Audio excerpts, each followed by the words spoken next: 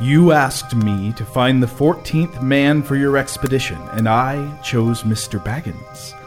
Just let anyone say I chose the wrong man or the wrong house, and you can stop at 13 and have all the bad luck you like, or go back to digging coal. He scowled so angrily at Glowin that the dwarf huddled back in his chair, and when Bilbo tried to open his mouth to ask a question, he turned and frowned at him and stuck out his bushy eyebrows till Bilbo shut his mouth tight with a snap. That's right. Let's have no more argument. I have chosen Mr. Baggins, and that ought to be enough for all of you. If I say he is a burglar he is, or will be when the time comes. There's a lot more to him than you guess, and a deal more than he has any idea of himself. You may possibly all live to thank me yet.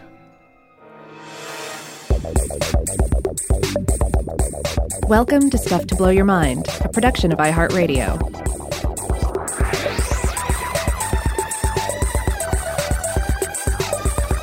Hey, welcome to Stuff to Blow Your Mind. My name is Robert Lamb. And I'm Joe McCormick, and I guess it's obvious that we're back in Hobbit territory today. That's right. You know, we did an episode, I guess a few months back, or several months back, I'm not sure which, where we talked about the One Ring. We contemplated the metallurgy of the rings of power in the Lord of the Rings.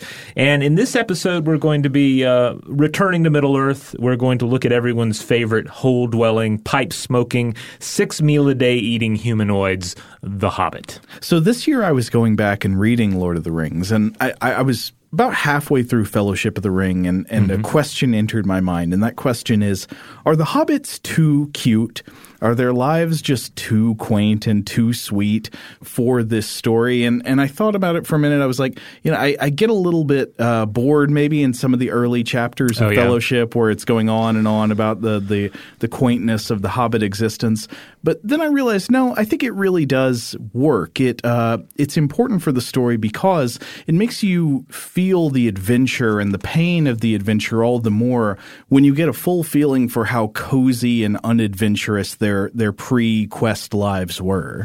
Yeah, it's in a fantastic world that just gets more and more fantastic and dark and magical the further out you go from the Shire, the realm of the Middle-earth that is home to the hobbits. You know, it makes sense to start with something that is quaint, that is normal, that is almost, you know, painfully British. Cozy. Cozy. And not so much cute, I guess, at least not in the original intent. I know I've read that Tolkien did not like the idea of illustrations that made the hobbits look too much like children. Right.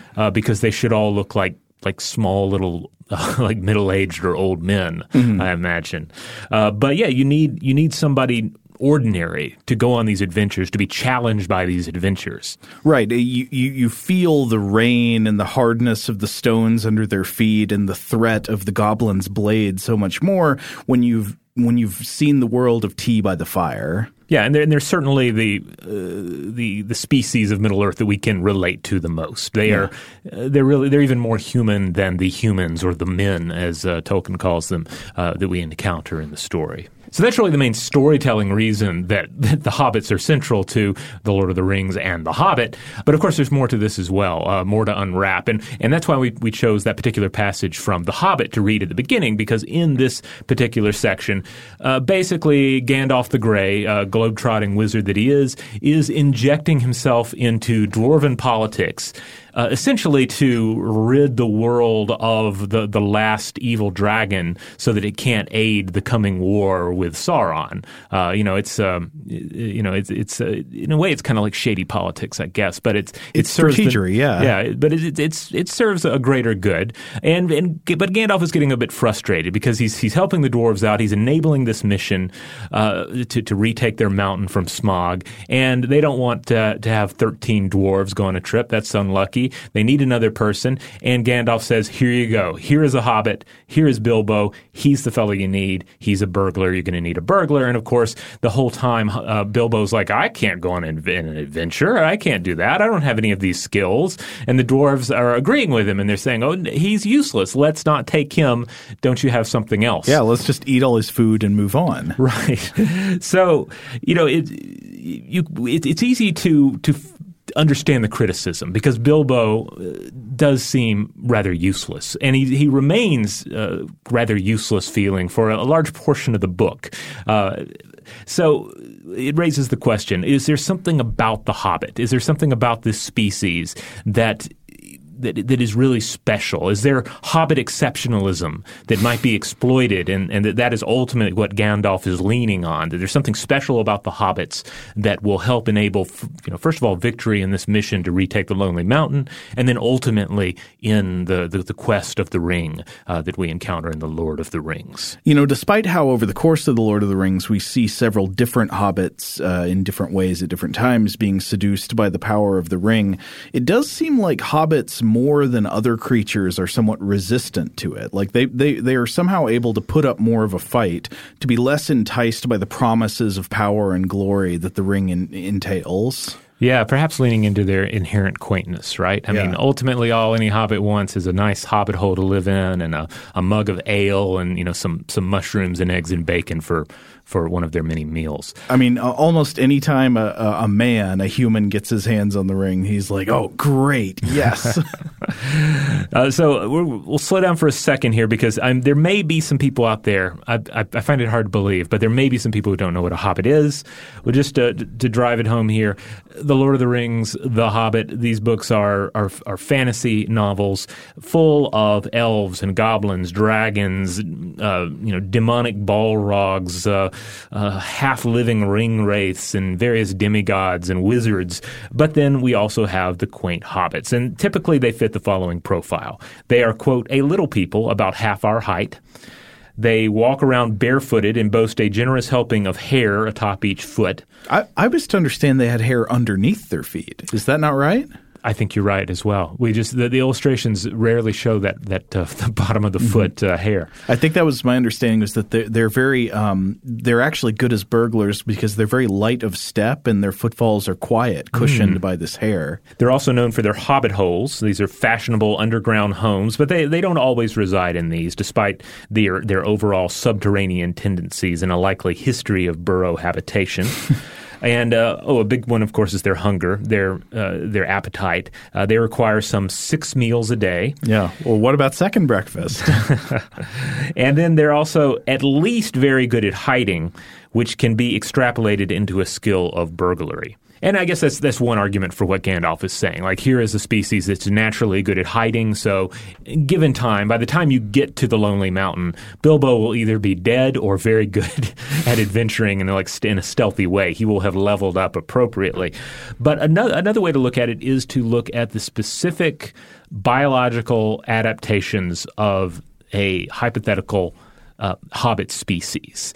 And so that's what we're going to largely focus on in this episode. And the beautiful thing is that we don't have to just make all of this up on our own. There are a handful of papers that we've been able to refer to, generally of the tongue-in-cheek variety. So we're not talking like hard, serious scientific or medical contemplation. But still, they do get quantitative about it. Yeah, they do get quantitative, and they get into the science of like, all right, let's talk about hobbits. Let's talk about how much they eat.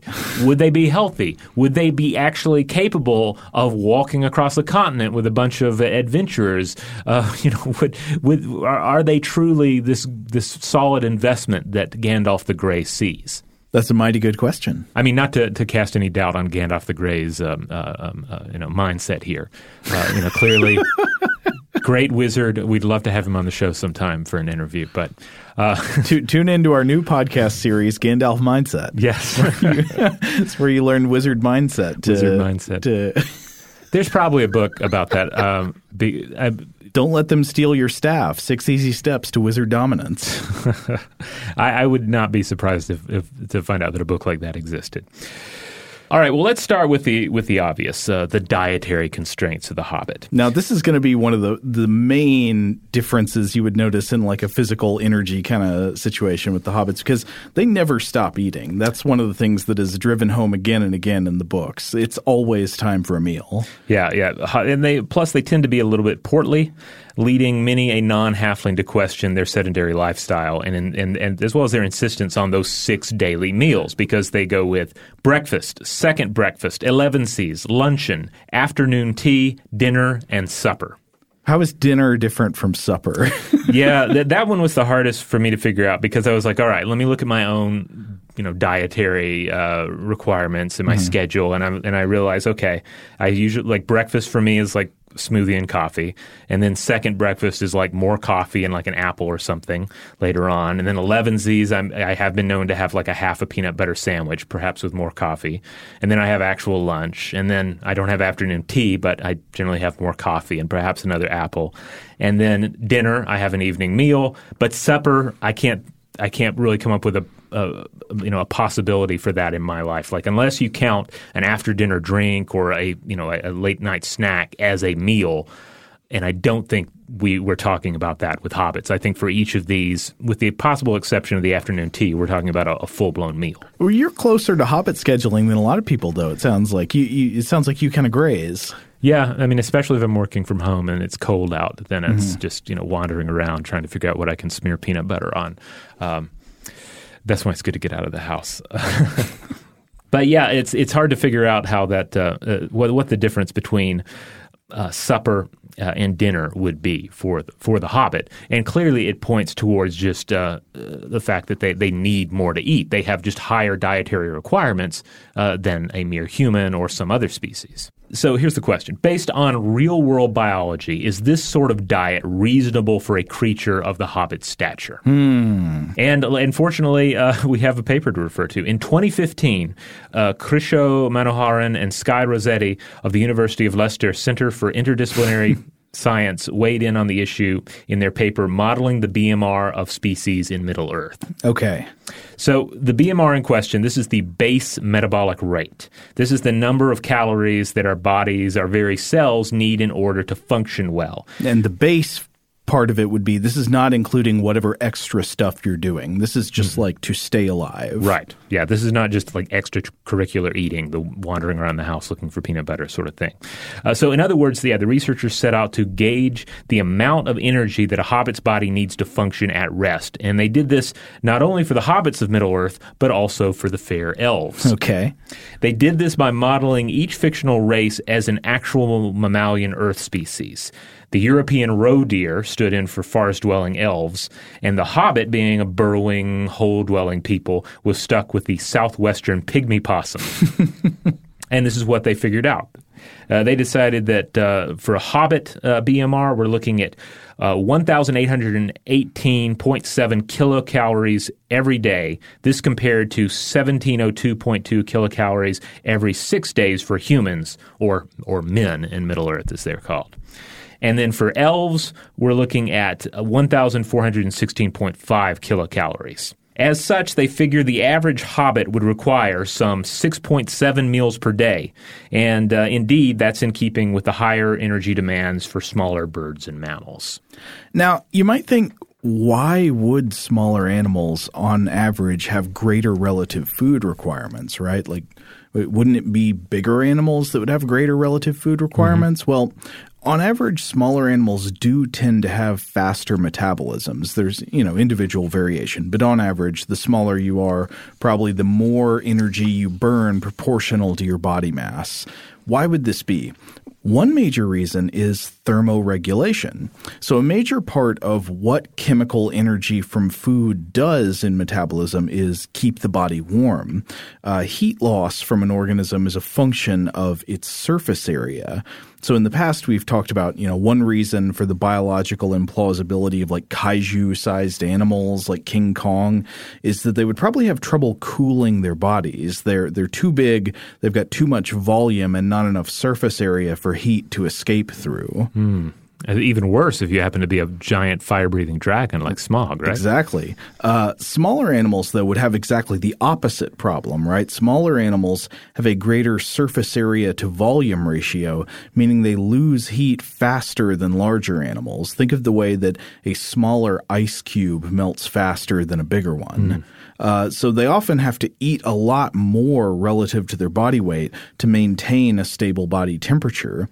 Some very small animals have just unbelievable metabolic requirements and can eat huge amounts of food relative to their bodies. I was reading a good Nat Geo article about this by Liz Langley, and it made an interesting point of comparison. So it brings up the biggest animal on the earth, the blue whale. The blue whale, on average, eats about 4 tons of krill every day, and that is definitely a lot of food, or it sounds like a lot, but the blue whale has a body mass of around 200 tons. So on average, the whale is only eating about 2% worth of its body weight every 24 hours.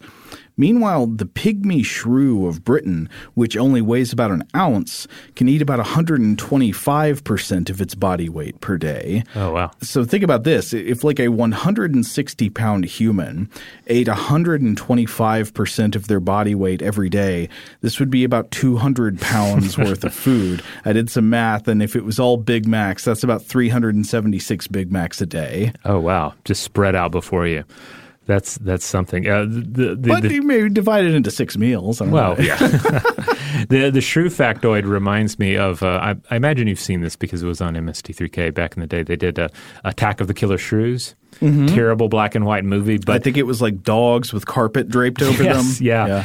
But fun in a way because I think they tried. So basically the situation was, hey, shrews are these ravenous creatures, but thankfully they're small. If they ever got big, they would be the most dangerous predator on the planet. And then lo and behold, that's what happens in this movie. Oh, that's a great premise, except it doesn't work. It doesn't work because if they got bigger, they wouldn't have the same surface to volume problem. Yeah. Mm-hmm. But yeah, that reminded me of that film. I think they end up like building a tank out of like stuff in their cabin to then survive the shrews. It's a terrible movie, but way better than it should be. One of the things I remember about it is the way that like the dogs that they've got dressed up to be the shrews really act like dogs. So you just see them kind of like trotting around at people like dogs do, and it's cute. They're supposed to be these menacing monsters, but like they're clearly happy to see the people on set. And it's not just that like this one species, the pygmy shrew of Britain is like, freakish. Like even the common shrew needs to eat every 2 to 3 hours and has to consume an average of like 90% of its body weight every day. So this is fairly common among very small organisms. They need to eat a lot of food relative to their body size. And again, that's just the base metabolic rate. That's not to mention other necessary expenditures for, say, creatures that engage in very energy-intensive activities. One great example here is hummingbirds. Oh, yes. So they're very small. They have big thermoregulation requirements, but they also have huge caloric requirements from physical activity. They've got to stay in the air. I mean, think about how much energy it takes to keep vehicles in the air. So they use these rapid wing beats that require their heart to beat about 1,200 times a minute, maybe like 20 beats per second sometimes. That's a lot. Yeah. So they are just constantly having to feed. Right. And then if they can't, if you have like I imagine most if you have seen the various documentaries that show how they'll, like in some cases they'll just have to like shut their bodies down. They have to go in a kind of suspended animation. At times. Yeah, but on an average day, a hummingbird will often have to eat roughly twice its body weight in nectar. Mm-hmm. So I was trying to think, would hobbits have any such requirements based on activity? You can see why having smaller bodies, they'd have a higher surface area to volume ratio. Okay.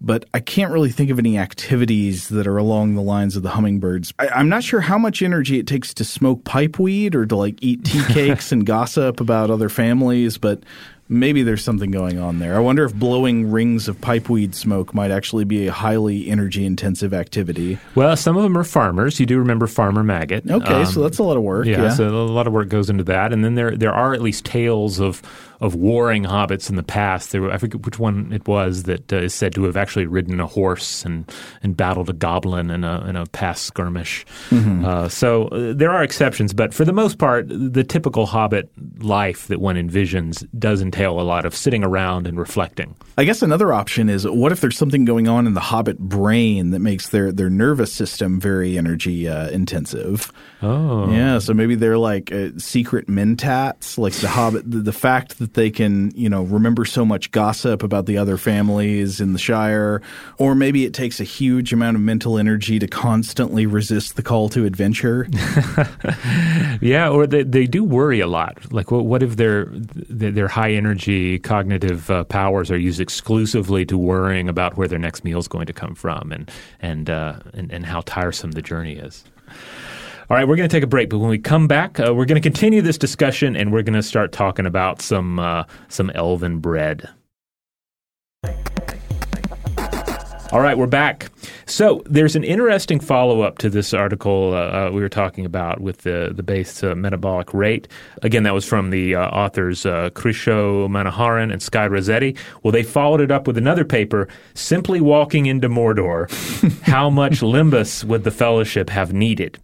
So limbus, as you might remember, is the special travel bread of the elves that helps sustain our adventurers. It's wrapped in leaves, it's brown on the outside and sweet and white on the inside, and it never spoils. It's just always perfect and, I don't know, maybe even a little bit warm. Yeah. Well, it's Galadriel that gives them the limbus, right? I think so, yes.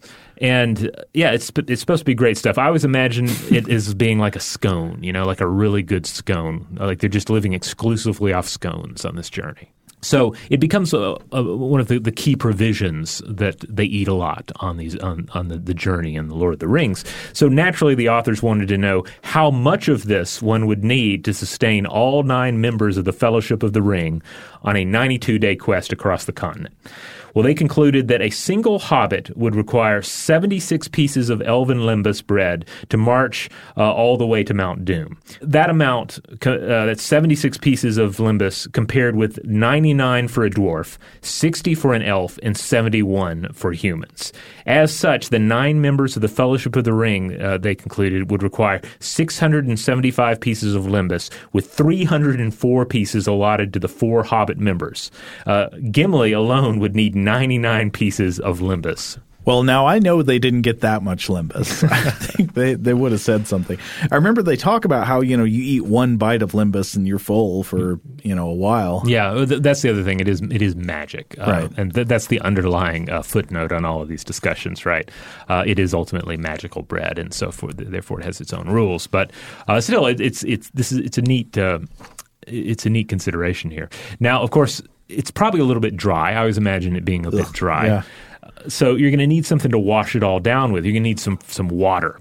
And here, according to yet another paper, this time from Catherine Berridge, the conclusion is that they wouldn't have been able to carry all of their water with them on the journey.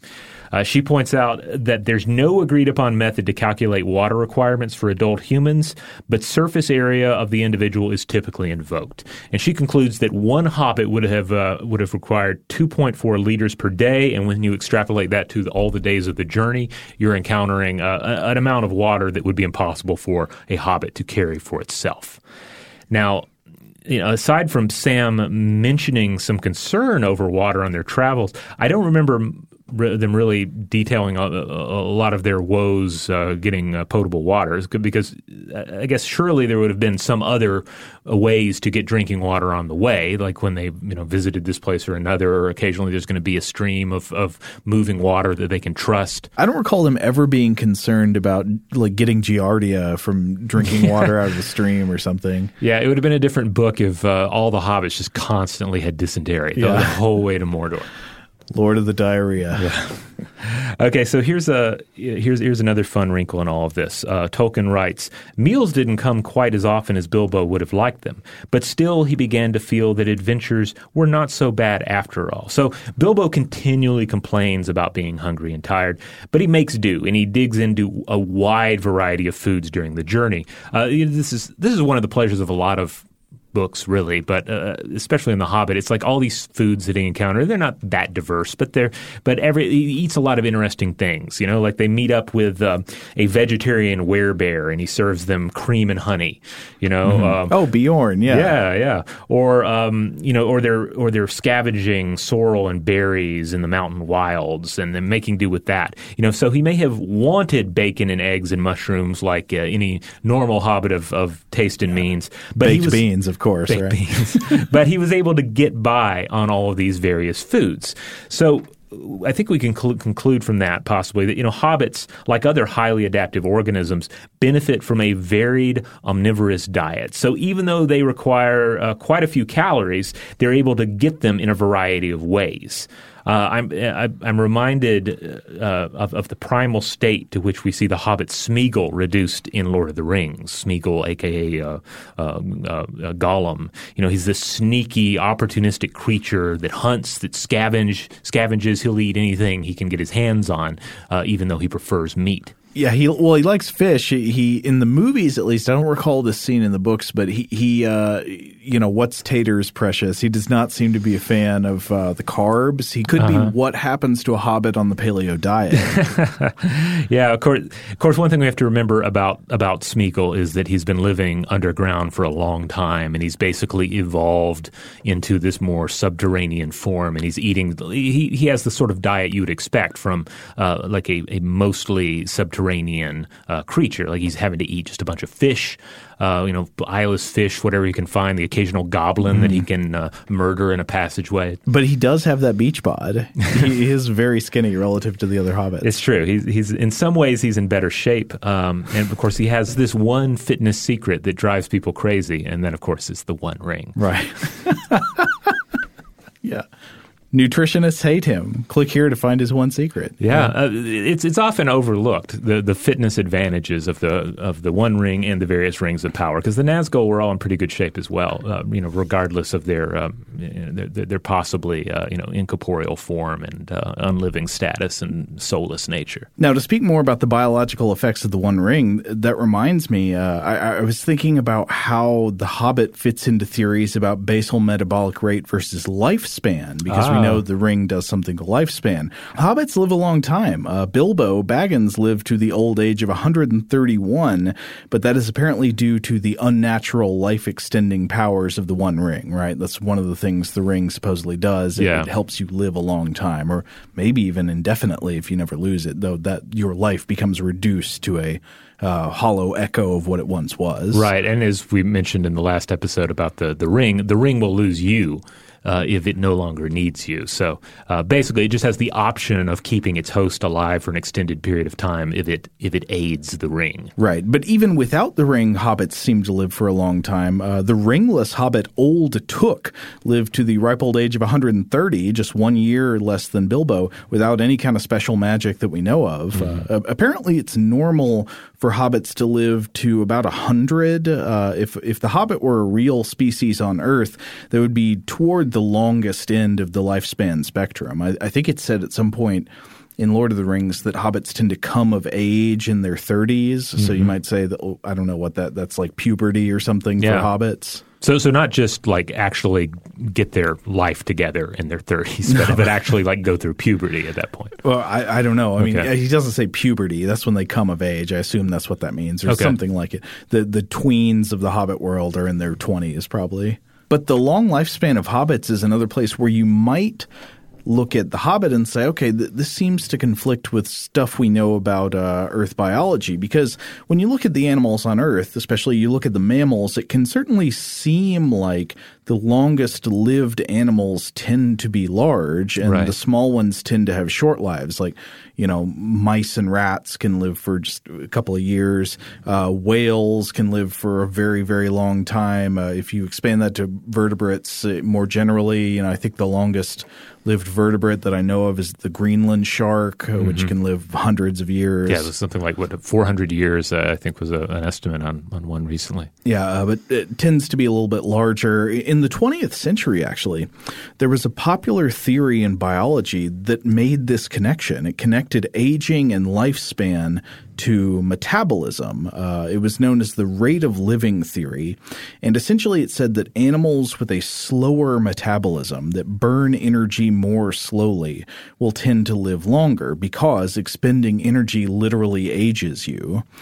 So animals with higher dietary requirements, faster heart rates, faster metabolism, etc., will have shorter lives under this hypothesis. There are even some humans who seem to at least intuitively believe some version of this theory. Yes, I've seen them quoted on this, indeed. But a side effect of this, of course, would be that animals with smaller bodies, because they tend to have faster metabolisms, like we were talking about earlier, will also, on average, have shorter lives. And so at a glance, that does seem to line up with the animal world, right?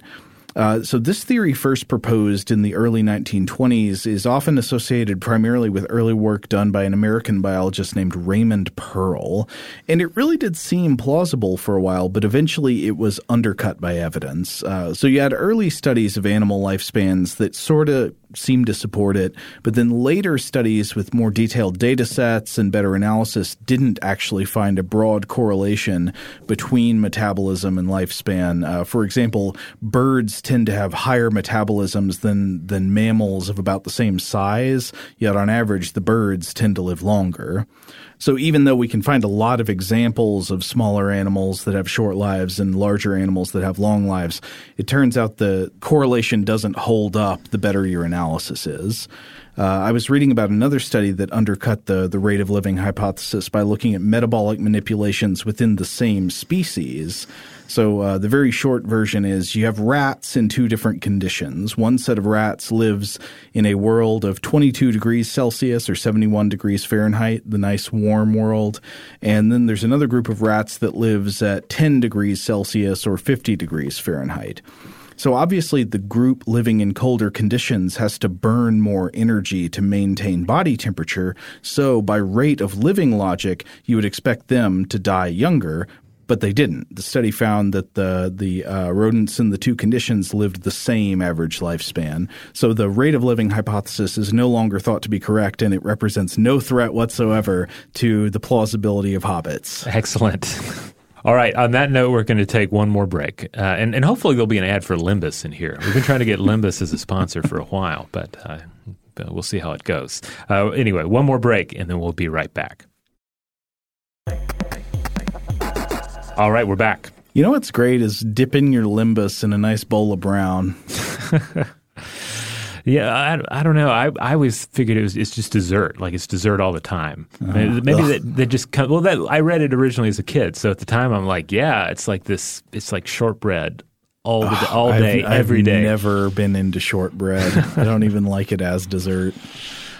Well, you know, you're not a hobbit. They would maybe they're more into it, or elves. Maybe the elves themselves have different tolerance for sweets. Oh, what's the Middle Earth species that really likes like pickles? I think that's I think it's probably people. Hobbits again. I feel like hobbits would be totally into pickles. Okay. I don't remember specifically if there was ever mention of hobbits eating pickles, but I bet they like pickles. Dude, you should try dwarven century eggs. All right, so if we're to entertain the idea that hobbits as a species factor so heavily into the struggle for Middle-earth, based in part on their biology, it raises this question. How suited are the various other species, or races as they're sometimes called, especially due to, this is another fantasy as well. Like in Dungeons & Dragons, you talk about the different races, even though you're essentially talking about different species. Mm-hmm. So, how do these other various species stack up in the struggle for global dominance just based on their biology?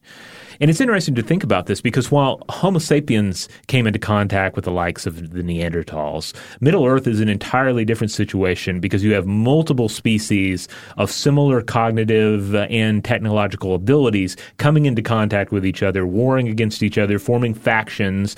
And granted, some of the players involved are magical beings, others are artificial creations, and others still are essentially demigods. But we're talking a world full of humans, elves, dwarfs, hobbits, goblins, orcs, trolls, giants, dragons, and then various animals with human-level intelligence, such as the eagles, just to name a few. Right.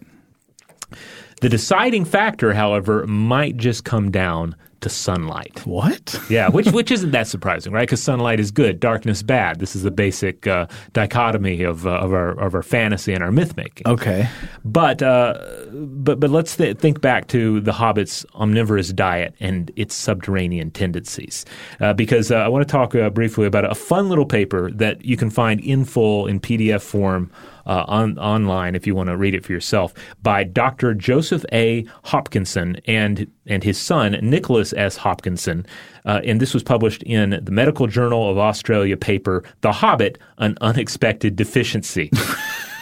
And what they end up arguing is that their varied diet, the varied diet of the Hobbit, would be key to elevating their vitamin D levels.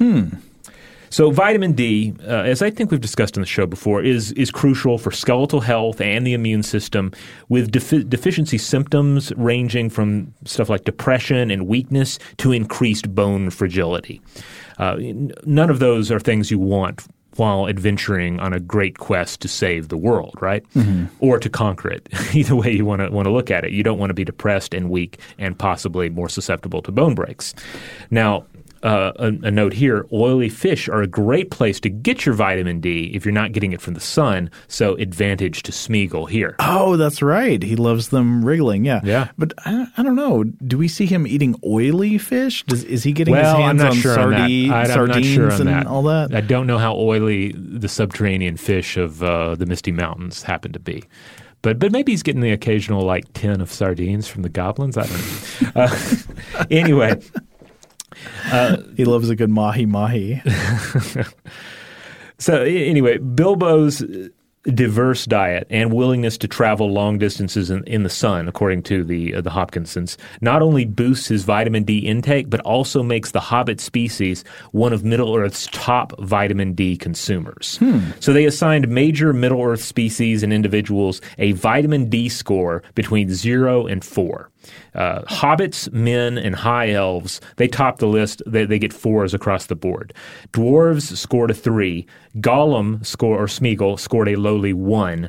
And then the evil species of Middle-earth, the dragons, the goblins, and the trolls, and I'm assuming they're putting the orcs in with the goblins here, since they're essentially the same species. All of them scored 0s. Right, because these are basically entirely indoor underground species, right? Right, or they live in darkness and Mordor itself, right, is often depicted and described as being clothed, shielded from the sun by the volcanic ashes of Mount Doom, right? It is a realm of darkness. Yeah, I know Tolkien said that he did not write these books as allegory, but I wonder if was he really just trying to get his kids to go outside? So he was like, you live your whole life inside, you become a bad goblin like me. Well, yeah, I mean that critique has been applied to his work before, right? The idea that Mordor is industrialism and modernity, and the Shire is the rural countryside and traditional ways of England, right? Mm-hmm.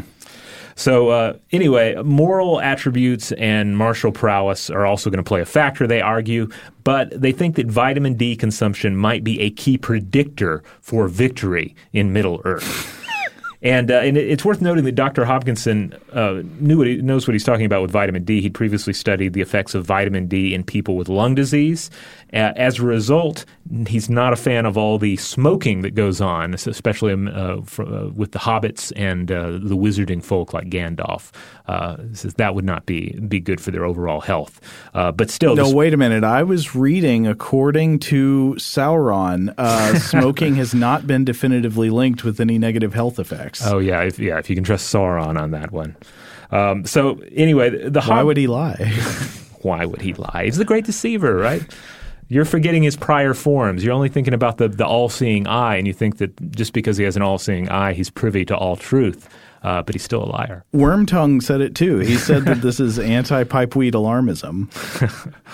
All right, so taking all of this into account, we can look at the Hobbit, and we say the Hobbit ultimately offers us a high metabolism creature with a varied diet, able to march across Middle-earth's varied ecosystems and eat whatever they can find within reason in order to maintain their vitamin D levels and therefore contribute to the victory of good over evil in Middle-earth. I buy it. Now, Robert, I've got to ask, what got you looking for Hobbit papers? I know somehow you must have set out on this journey. Well, this happens a lot where something will enter my head and I'll think, let's see if there are papers about the Lord of the Rings. Let's see if people are mentioning, because sometimes you'll find examples where authors of even very, very serious scientific papers will just, at least for fun, reference, say, a particular myth or a particular line from Shakespeare. So sometimes you have that level of treatment, or it's a pun in the title of that's frequently used in the title of a scientific study. But then you have this level of study as well, which I think is great. Again, very tongue in cheek. All of these were written at least in part to entertain, and the vitamin D paper especially has a fun little illustration in it as well. So it was very much. I think it was part of a Christmas special that they put out where they have a lot of tongue in cheek papers. But it's also, I think these are all fun because especially for a show like ours, we might normally not really discuss vitamin D deficiency on the show at length, but this gives us a reason to get into it and kind of an angle that makes it more interesting than it might otherwise be. And it's of course it's an important topic as well, right? Because it comes down to human health. Like one of the things that the Hopkinsons argue in their paper is that, ultimately, if we're to draw some sort of conclusion from all of this, it's that we all need to consider having a more varied diet and getting out in the sun, with proper protection, of course, if concerning the rays of the sun. But, get your vitamin D, have a varied diet, and stay active. And it's going to benefit you. And also stay away from those Hobbit pipes and those wizarding pipes, because it's no good for you. But this is just one angle on Middle Earth and science. I'm sure there are numerous other articles out there that go after a different angle of Tolkien's work and work some science on it. So maybe we'll be able to come back in a future episode and discuss some other corner of Middle Earth. I had the idea that we could do an episode about ints. I'm not sure what we'd figure it out. Oh, but no, you'd have to play the episode at half speed, unfortunately. We could totally do an episode on ints, getting into the movements of plants and the trees that quote unquote walk. There are examples that are pretty fascinating. And really, when you essentially consider that plants are living at this different time frame than this different rate than animals. When you start speeding things up, you see some amazing movements on the part of trees and vines and so forth. So I think there would be something to discuss with ints if we wanted to come back to that, or getting into the whole. In a way, we wouldn't want to cover this in an episode on ints. This really deserves its own episode. But just the idea of plant intelligence, plant communication, there's some pretty fascinating theories out there, especially on plant communication. That is a topic I'd like to come back to. I've thought before, like, what types of plants would evolve intelligence if they ever did? And I think maybe it would have to be carnivorous plants, right? Like Venus flytraps, because they have a movement mechanism. The movement mechanism is something that can be exploited over time in evolution as a manipulation mechanism, which in turn maybe prioritizes strategies for manipulation of objects. Yeah, there you go. It basically writes itself. Yeah, we'll have to come back and talk about ints sometime. All right. In the meantime, if you want to check out other episodes of Stuff to Blow Your Mind, we recommend you do so. Again, we did a previous episode titled The One Ring that gets into metallurgy and basically asking the question, what could the One Ring have potentially been made of if it were to have the various attributes that are described in the books and the films? It's a fun back and forth. So check that one out if you want.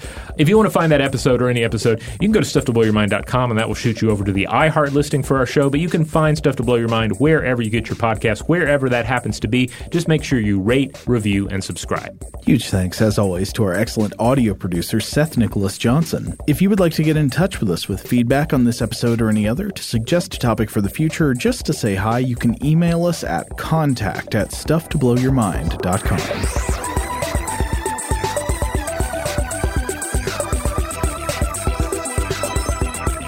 Stuff to Blow Your Mind is a production of iHeartRadio. For more podcasts from iHeartRadio, visit the iHeartRadio app, Apple Podcasts, or wherever you listen to your favorite shows.